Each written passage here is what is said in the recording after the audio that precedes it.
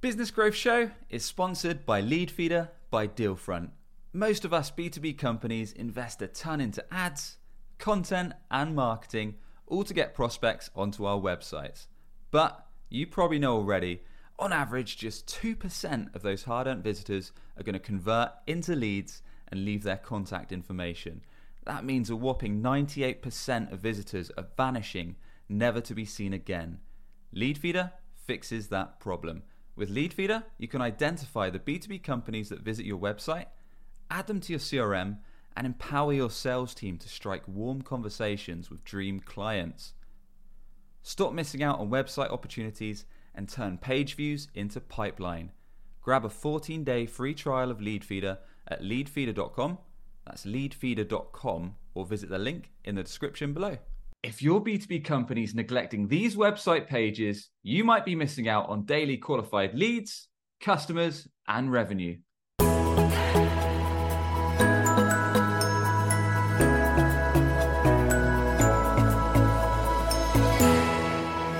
Hey, I'm Sam Dunning, host of the top 10 B2B marketing podcast, Business Growth Show. And to check out my free podcasts, playbooks, resources, or whenever you're ready to apply to work with me, head over to samdunning.org. So after talking to hundreds of B2B execs and founders on my podcast, Business Growth Show, after launching around 310 different websites over the years, and after looking at tons of B2B sites, SaaS sites, and more, these are the top 5 pages that I see get neglected time and again when it comes to B2B. Let's jump straight into it with some examples. So first up, we've got alternatives pages, also known as comparison pages or versus pages. These are a great way to capture prospects at the bottom of the funnel that have perhaps got 1 or 2 or more vendors in mind, and a great way to position your brand as the go-to choice for what they need. They rank super well when it comes to SEO and organic search because they're usually long form pages like listicles where you compare 10 or more vendors and position your company as the go-to. It's not a place where you want to slate all your competition. You don't want to put all their flaws or negative things because it could cost you a legal battle. What you do want to do is get factual about your competitors, but at the same time, focus on your points of differentiation for your SaaS solution or your service or your offer so you can position your product or service as the go-to choice. I'm looking at the pandadoc.com site. In this case, they've gone after the keyword Proposify alternative. So if perhaps someone's got Proposify in mind, but they're looking for an alternative proposal sales software, this is where PandaDoc's going to show up, both in organic search and possibly with Google Ads if they're going after that keyword on their Google Ads, their Google paid search. So in this case, what pandadoc.com did on their long form page is they've got 10 alternatives. First and foremost, they give a bullet point snapshot of kind of Proposify summary.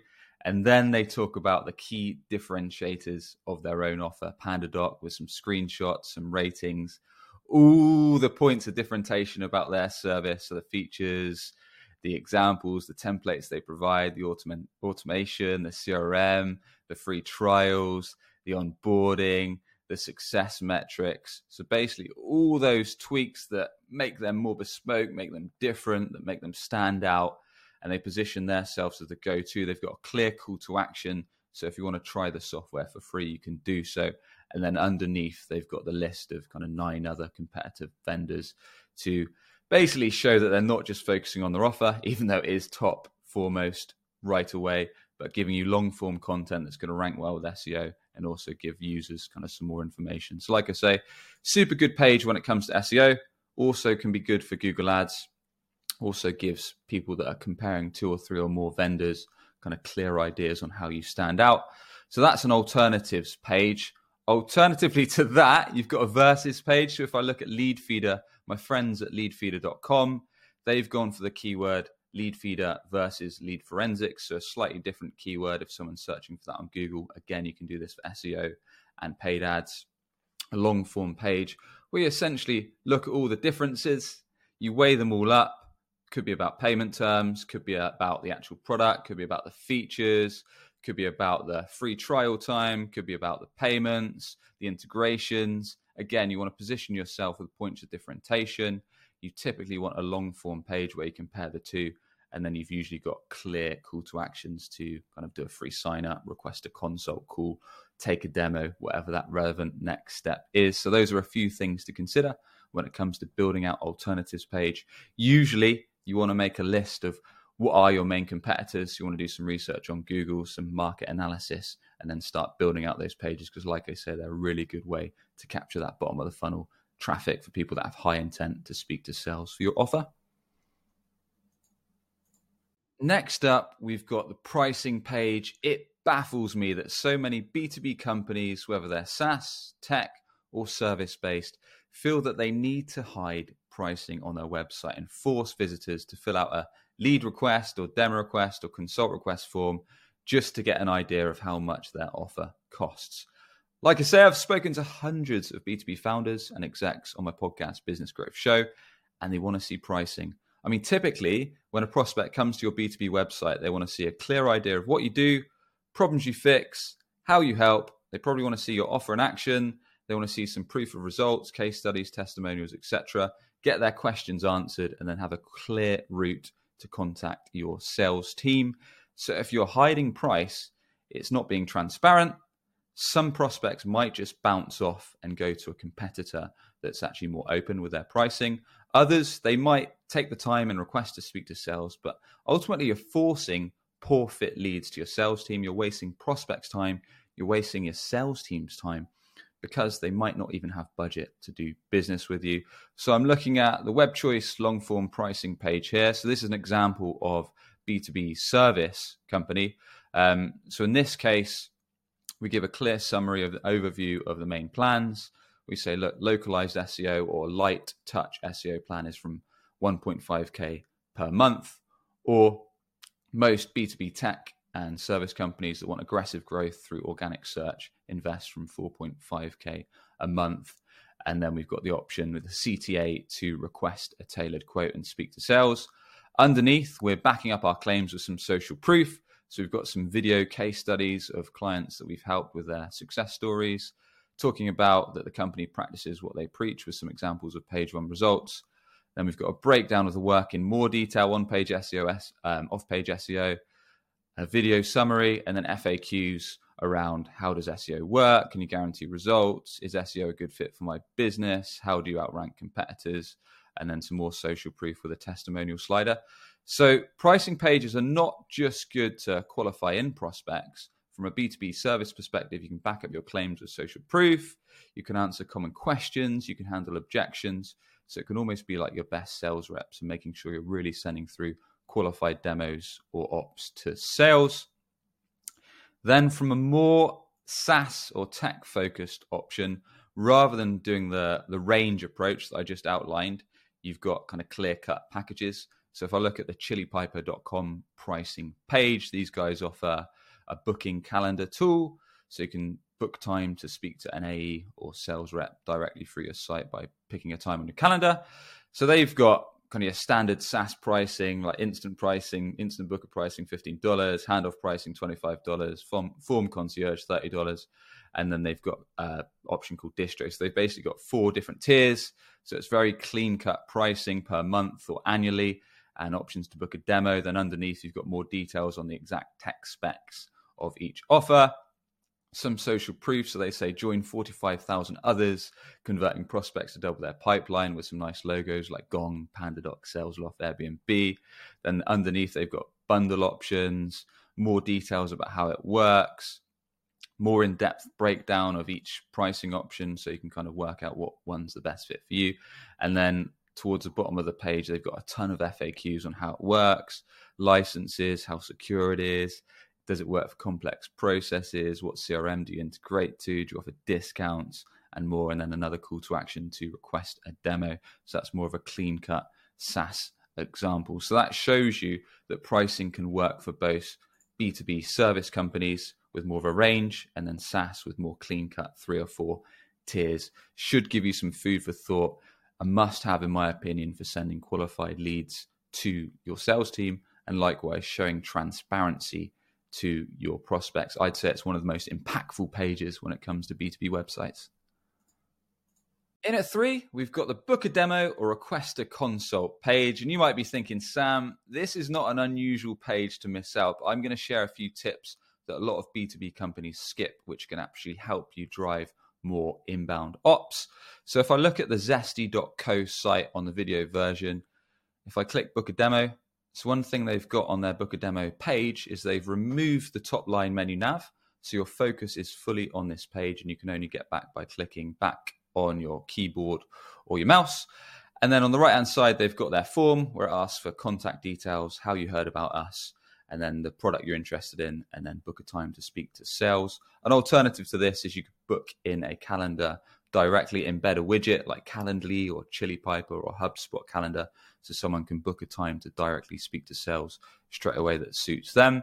On the left-hand side of the book a demo form, they've got something cool that explains exactly what happens in that 30-minute demo call. So what you should expect, what's in it for you, questions you can ask, and all that good stuff. So it literally breaks down kind of bullet points of how that demo call is going to be formed and what's in it for the prospect.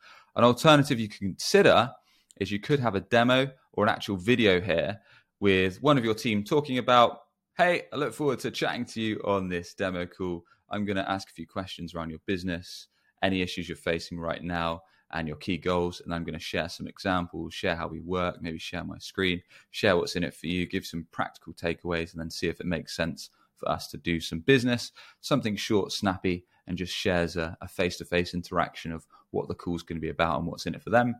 Underneath, you can use some social proof, so maybe some testimonials, some case studies, like Zesty have got some brands they've worked with and some nice case studies from a few clients, and also a banner of some of their well-known brands that they've helped. Another page that's quite nice for their demo form is on hockeystack.com. So again, they've got a headline that says, uncover every touch point from first touch to close one. Hockey Stack's basically an attribution tool that shares how prospects find, interact, and then book a demo, shares all the touch points that they took along the way from a B2B standpoint.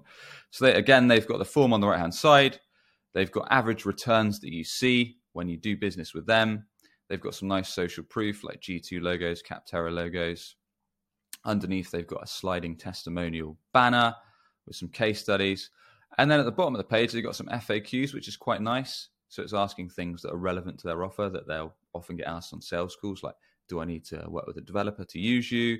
How do you handle privacy? How many members do I get on one package? What's up with your name? So think about steal tips from each of these that will work and that are relevant for your solution, whether you're SaaS or whether you're B2B service-based. What can you do to really show and convince this prospect that it's the right choice by taking the time to fill out your form or booking time to speak to sales? Can you add some nice social proof? Can you walk them through what the call will entail with a video or bullet points? Can you add some relevant customer case studies? Can you add some relevant FAQs to put their mind at ease and handle those questions that you often get asked? So something to think about for your demo or consult request page. Next up, we've got the resources page or section. And yeah, this ain't one page. This could be tens, hundreds, or even thousands of pages. It could be a drop-down menu in your top line menu now for resources. It could be called education. It could be called learn. It could be called something else. Doesn't really matter what it's called, but it's more the fact that this section is going to house all your educational and entertaining, what we call top of funnel content. And how I recommend playing this. So for example, on the web choice site, we've got resources drop down for B2B marketing podcast. That links out to my show, Business Growth Show. We've got useful articles, which is a blog section. We've got a couple website and SEO guides, playbook, and then some awards section. So jumping into the articles, how I built this out and how I recommend other companies build out articles with a top of funnel approach is you basically take the common questions, objections, and similar that you get on sales and customer success calls, and then you create content to directly attack that. Reason being is you know that if you're getting these questions all the time, there's going to be a bunch of other people searching for similar things. And then you can create a long form podcast or video episode and break that down into a long form blog article. It's going to rank pretty well on SEO. It's going to capture actual demand from prospects and position you as an authority in your industry or your niche. So that's one play to think about when it comes to building out articles under your resource section. And the other thing to consider is, you might be thinking, well, these prospects are just looking to get an answer to their question, then they might bounce off. But It's a great way to get people, potential clients, into your ecosystem because they might read an article, then they might download a guide, they might sign up to your email list, or they might subscribe to your YouTube or your podcast. So then they're in your ecosystem consuming your content. But you can also retarget these prospects with LinkedIn ads or other social media ads. So over time, you're nurturing them. You're showing that you're a go-to relevant company in their niche. So when they are eventually ready to invest in your solution, you're going to be the memorable brand. You're going to be top of mind, and they're probably going to request a demo or request a consult with your company. So that's the value in being a useful educational resource with your website. And lastly, we've got the About or the About Us page. This is often overlooked, especially for B2B service-based companies. I've seen it often in the top 10 or the top 20 most visited pages when looking at analytics. So a few things to consider. The About Us page isn't the time to brag about how great your company is, how long you've been trading, all that kind of BS that is egotistical that you think's good, but your prospects, your ideal clients probably don't care all that much about. I'm looking at the medic.com page at the moment. If you're on video, they're sharing their main principles. So their core values, how they like to work. They're sharing a couple testimonials from their team members about what they care about and the value that they bring to the table with their services and their solutions. They've got images on their key team members so you can actually see the people behind the brand and who you might be working with.